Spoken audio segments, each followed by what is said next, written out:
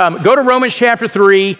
I'm going to begin reading in verse 9. Here's what I'm going to do. I'm going to read this passage, and then I'm going to pray for us, because part of this passage, we've been looking at Romans.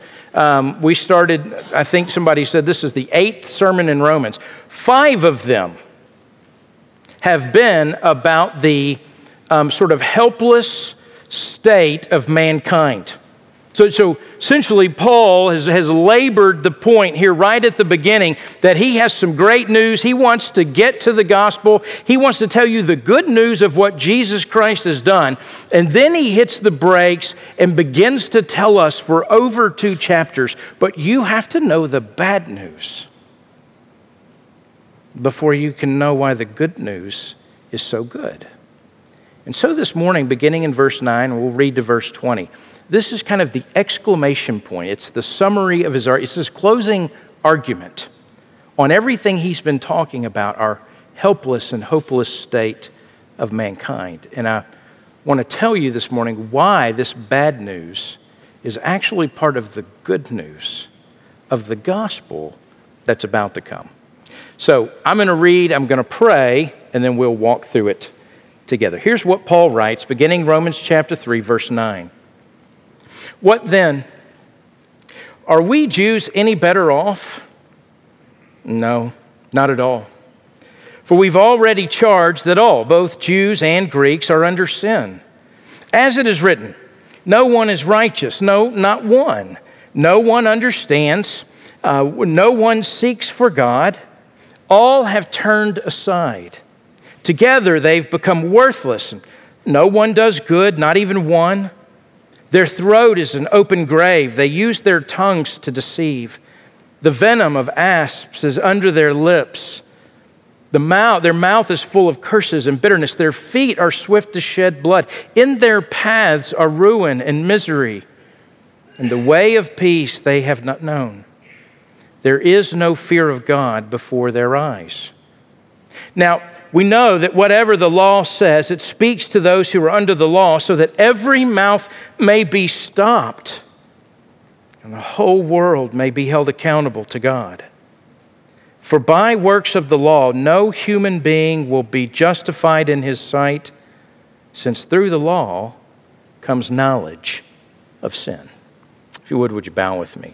Father, I pray that you would open our eyes and ears to see and to hear. And Father, you would, this word this morning, your word would come down like rain, and it would bring to life fruit and joy that Father may land on dry and barren soil this morning. I pray that by your Spirit, your word would not return void, and that it would do a work in drawing us to your Son, Jesus. We pray this the only way we can. In the name of your Son, Jesus, and by the power of your Spirit. Amen. Well, I'll begin this way. Leslie and I were watching TV the other day, and there was a commercial on TV, and just so you know, if I've watched the commercial, I've totally done it wrong. I've tried to organize my entire life around never watching commercials, but we were watching it, and this commercial was on, and it was for a coffee creamer of all things. And the coffee creamer, it promised at the end of the commercial, it said that this type of coffee, it'll change everything. So I sat there and I looked at Leslie and I said, did the coffee creamer say that it would change everything? I mean, that's a big statement. I mean, part of me is like, I got to get that coffee creamer, I'd change everything. Well, then we began talking. It's interesting. You'll hear it now. You'll see a lot of advertisers, a lot of things that get advertised, or a lot of things that you see online, blogs or posts. When people are trying to hook you, when they want you to be interested, notice how often the promise is that this will change everything. Remember the commercial of a year ago or so, and it was like these little drops you put in your water, and it was called Mio, and they had this commercial, and this guy, he's sitting there, and at the end of the deal, he starts out, he looks like a regular, guy sitting in an office, and at the end, he's got a cowboy hat on, and, because you put the drops in your water, And it changes everything. Well, so I looked it up. Who else uses this? Well, all right, so coffee creamers, the berry pomegranate Mio, iPads, Pampers, Coca-Cola, Coors Light, Stranger Things, their t-shirt advertisement this last summer, the Netflix deal, was one summer can change everything. The Guardian posted an article entitled, "Which Technological Wonders Are Set to Change Everything?" Google Chrome has a commercial where the background is the song "Change Everything" by Charisma. Tech Magazine, I was looking at this week, promised or warned that Google cars will change everything. The New York Times posted a year ago, musing, what decade or what year in the last decade changed everything? There's no end to the blogs and posts and things you can click on. You know, this one thing or this one habit or this one clue to this or that, it'll change everything. And of course we know, right? We know it won't change everything. I think we know it. And yet we still find ourselves sort of clicking on it just in case, right? It's interesting, the power of a promise to change everything. You know, the advertisers know its pull, and despite all that they know, so they know two things. They know that, listen, whatever it is, it's not going to change everything. And they also know that deep down, we don't really believe it will change everything. But they still use it because it still works. And it works because it has power. They know the pull. They know that deep inside every single one of us is a sucker, right? For something that just might, maybe, probably won't, but I'll click on it and see anyways, change everything. See, what's going on underneath is that at some level it reveals what we all know, and that's something's wrong. Underneath bland water and outdated technology and boring summers and all the rest of it, something deeper lives in every single person. That something deeper is this knowledge that, you know what? Something's wrong. Something needs to be changed. Something isn't right. It needs to be fixed. And while most people know it, you can't always put your finger on it. You can't always go, oh yeah, well, it's this thing. Well, the good news is in this passage, Romans chapter 3, Paul's going to tell us exactly what the thing is. Paul's going to take and put his finger exactly on that very something that we all know is wrong. And in one way, this something that's wrong, this bad news that Paul's going to put an exclamation point on, actually becomes part of the good news. Because until you understand what is wrong and how desperately wrong it is, then you can't fully hear and know what this gospel is, what the good news of the gospel is. And so Paul's going to, in these verses, he is going to diagnose the human condition. He is going to do surgery, with a scalpel on our soul here. He's going to identify the thing that we all know is there and give language to that thing that inside all of us is a sucker that the change everything promises appeal to. So it's a summary of everything he said, beginning in chapter 1, verse 18. This is Paul's closing argument. It is his summary. It is his exclamation point. And in verse 9 it says, "What then? Are we Jews any better off?" And it sounds a little bit like the question he asked at the beginning of chapter 3, if you were here last week, where he asked, well, what advantage has the Jew? So does the Jew not have any advantage, Paul? Is there no profit in the religious practices that we have? And at that point, Paul says, no, there's a lot of profit in it. There's a lot of advantage. But don't mistake the advantage of being born in the line of Abraham and being a recipient in ways to a covenant that comes through Abraham that will be unconditionally fulfilled. Don't mistake that for thinking somehow you're better off because of it. Because everybody's going to stand judgment before God, and He's going to tell us clearly why we're going to stand judgment. But notice what He does. He changes the pronoun here. You'd miss it 100 times, 99 out of 100 times unless you were looking for it. But He says, are we any better off? And what Paul is saying is, listen, I know I've been pointing the finger. I know I've been making accusations. I know that I have indicted you fully for the condition that you're in. But I just want you to know I'm in the same condition. I share in the same problem that you have.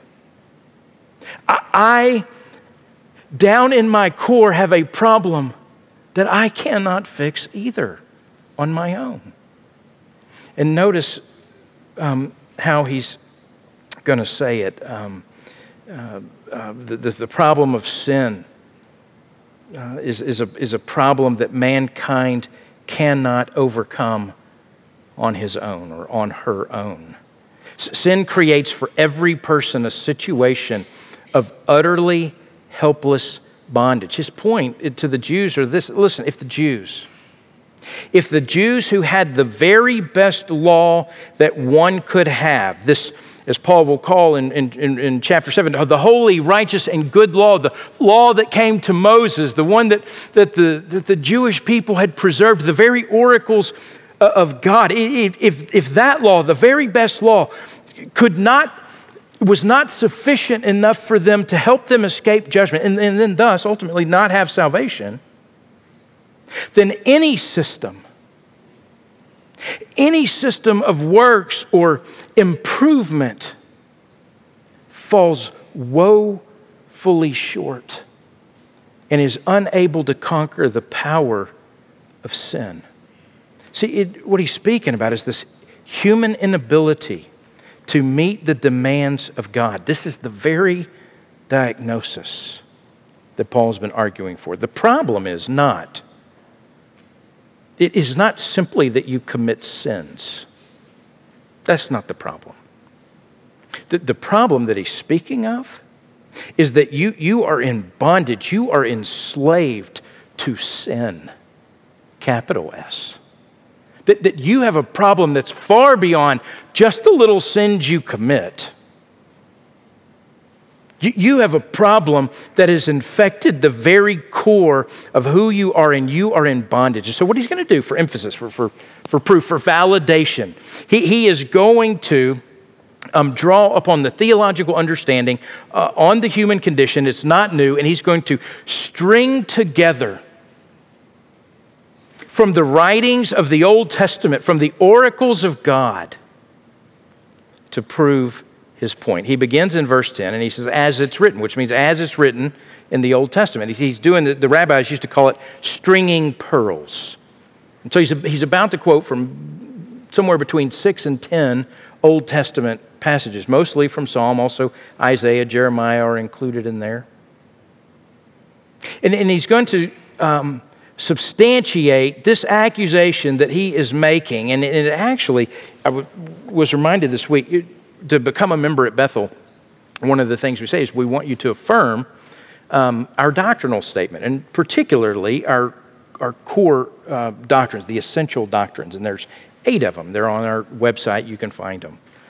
But number 4 of our essential doctrines, it reads like this, that we affirm an essential doctrine of the history of the church is the spiritual lostness of all humanity and the need for regeneration.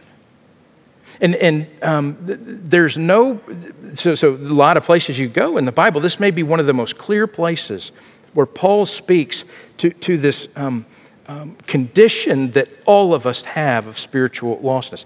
And it's owing to sin. He's going to say sin is universal, which means everybody Every single person is under the bondage and the power of sin. You cannot manage it. You cannot keep it at bay. You can't house it, like a pet. It is something that has you in bondage. It is universal for every single one of us, and it is all pervasive, which means it has affected every part of who you are. The old theological term for that is total depravity, which doesn't mean that we're as bad as we can possibly be, but it does mean we're as bad off as we can possibly be. I mean, there's no part of us, there is no part of us that has not been stained by sin. And our good deeds, our good works, our self-improvements do nothing to overcome the separation that sin creates in our life from God. See, we stand condemned, not because of what we've done. Paul's going to say we stand condemned because of who we are. We're born sinners. Paul will say in Ephesians 2, we are born dead in our sin. So he's saying, listen, these are not my words. I'm going to string them together. You're going to see that these aren't my words. They're not any other human being's words. These are the charges from God. He is the ultimate judge against all humanity. These are his charges against you and against me. In fact, Chuck Swindoll in his commentary, he calls this section, he calls it the autopsy of depravity. He says this: the standard by which our righteousness, our right standing with God, is measured is not merely the goodness of a very good person, but the unblemished, perfect character of God. God has placed the goodness of each person on a scale opposite his own perfection. And no one, not even the best of us, has been or can be good enough. In verse 11, no one understands and no one seeks for God. So, well, I don't know. I mean, I see people that are seeking. Martin Lloyd-Jones once said, no, listen, religion, that's man seeking for God. Religion is what man does to improve himself and keep God at bay. We want all the benefits of God. We just don't want God. And religion is man searching for God. Christianity, the gospel, tells us we didn't search for him. He came seeking us. We didn't love him first. He loved us first. And he had to do that because sin had created this wall, this barrier in our life that we didn't even know. I mean, we couldn't get over it, and we can't go around it, and we can't dig under it. It completely walls us off. It keeps us from seeking. It's a problem bigger than we can ever fully know. But Paul wants us to come to terms with it. On April 26th of 1986, maybe you watched the documentary recently on Chernobyl, but the number 4 reactor, a series of events set it off. There was a nuclear chain reaction. It ultimately created an explosion where the fallout of plutonium and uranium began to infect an area so greatly that they estimated it would be hundreds of years before anyone could ever live in that area again. The struggle to safeguard is the worst nuclear disaster the world's known, and to safeguard against the hazards that happened immediately after the accident, and then later on to try to clean up the area of the surroundings. It cost 18 million Soviet rubles, which in today's language would be about 68 billion US dollars. By the year 2000, what they had determined is that the number of the Ukrainians deemed to be radiation sufferers and thereby receiving state benefits was up to 3.5 million people. Or think about it this, it was 5% of their population. You know, an interesting note, 40 years before Chernobyl happened, the New York Times in June 1946 does an interview with a scientist who was involved in sort of understanding and helping us sort of unlock what, the first nuclear science, first nuclear weapons. And it was a few months after Hiroshima, a few months after Nagasaki, and they go to interview Albert Einstein. And Einstein says this. They were asking about the effects of plutonium and nuclear fallout. He says this: "It is easier to denature plutonium than it is to denature the evil spirit of a man." Denaturing plutonium means altering it so it can't be used in nuclear devices, means to bring it under control, to render it and the effects of it harmless. Think of all the time, all the money spent to clean up Chernobyl, yet Einstein says this: denaturing plutonium, denaturing Chernobyl is nothing compared to what it takes to deal with the evil spirit of man. This is what Paul's saying.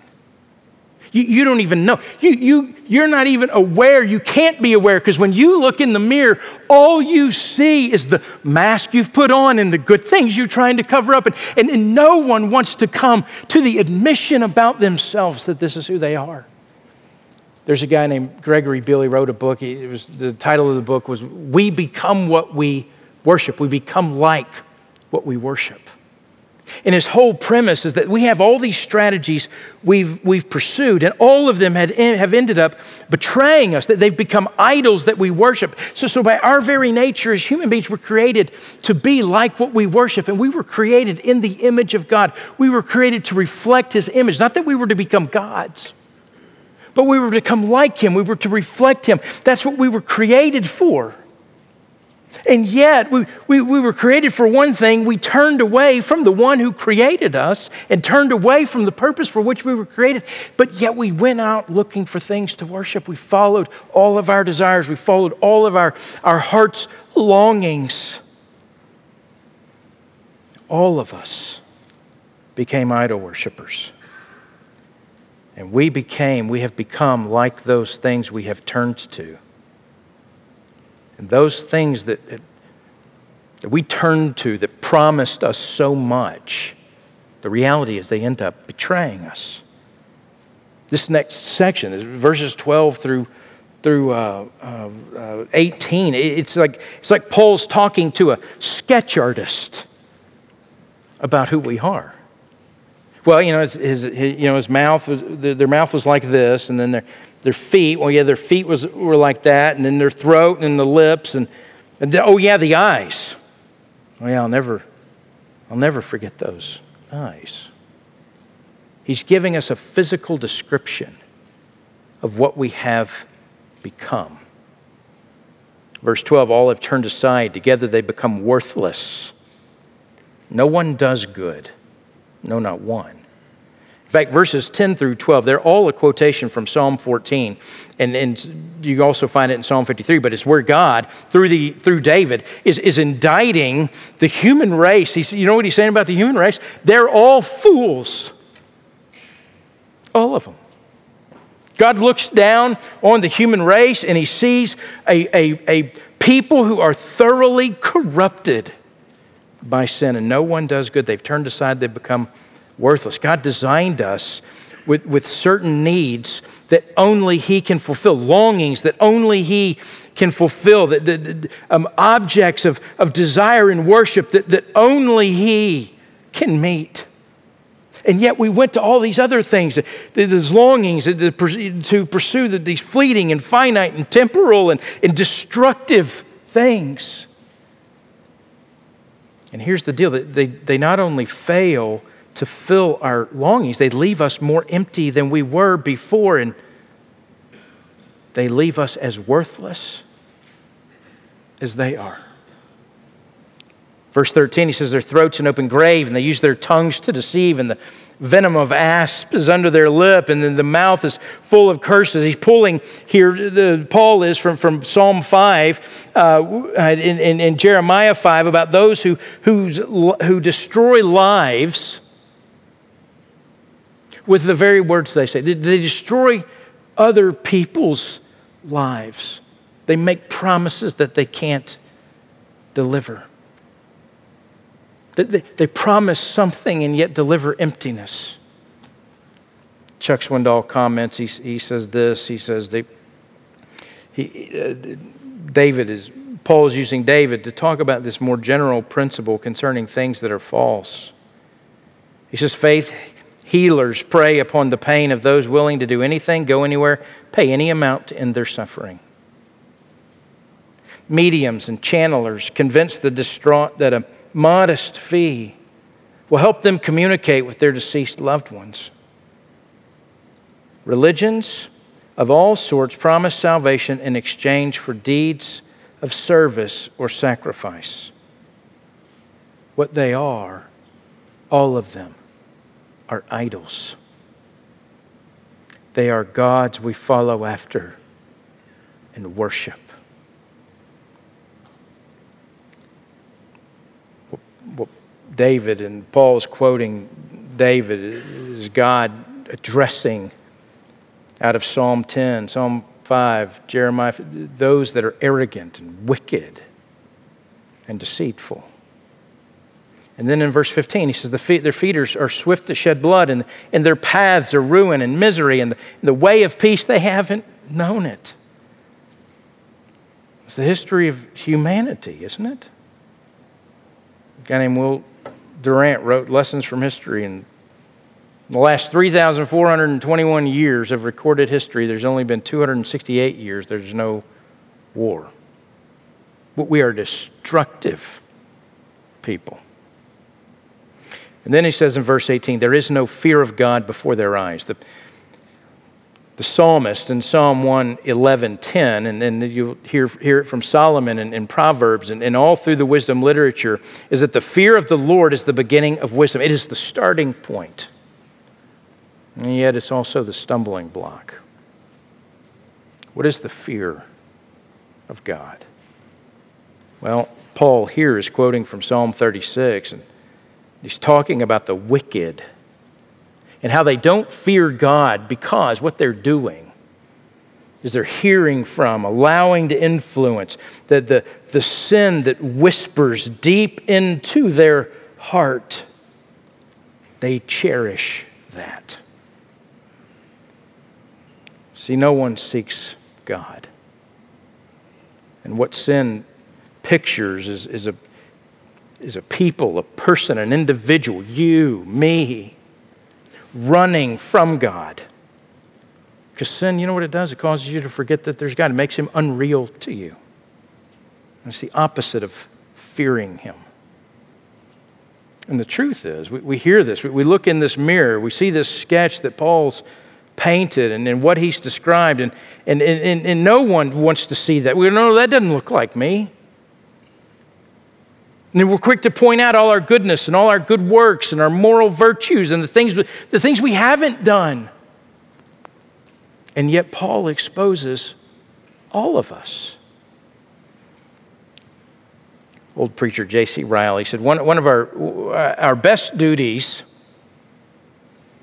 are as so many splendid sins. What he's saying is all the good things you do, all the things you're counting on, all the things, when you look in the mirror and you go, I'm better than I was last year. All of that.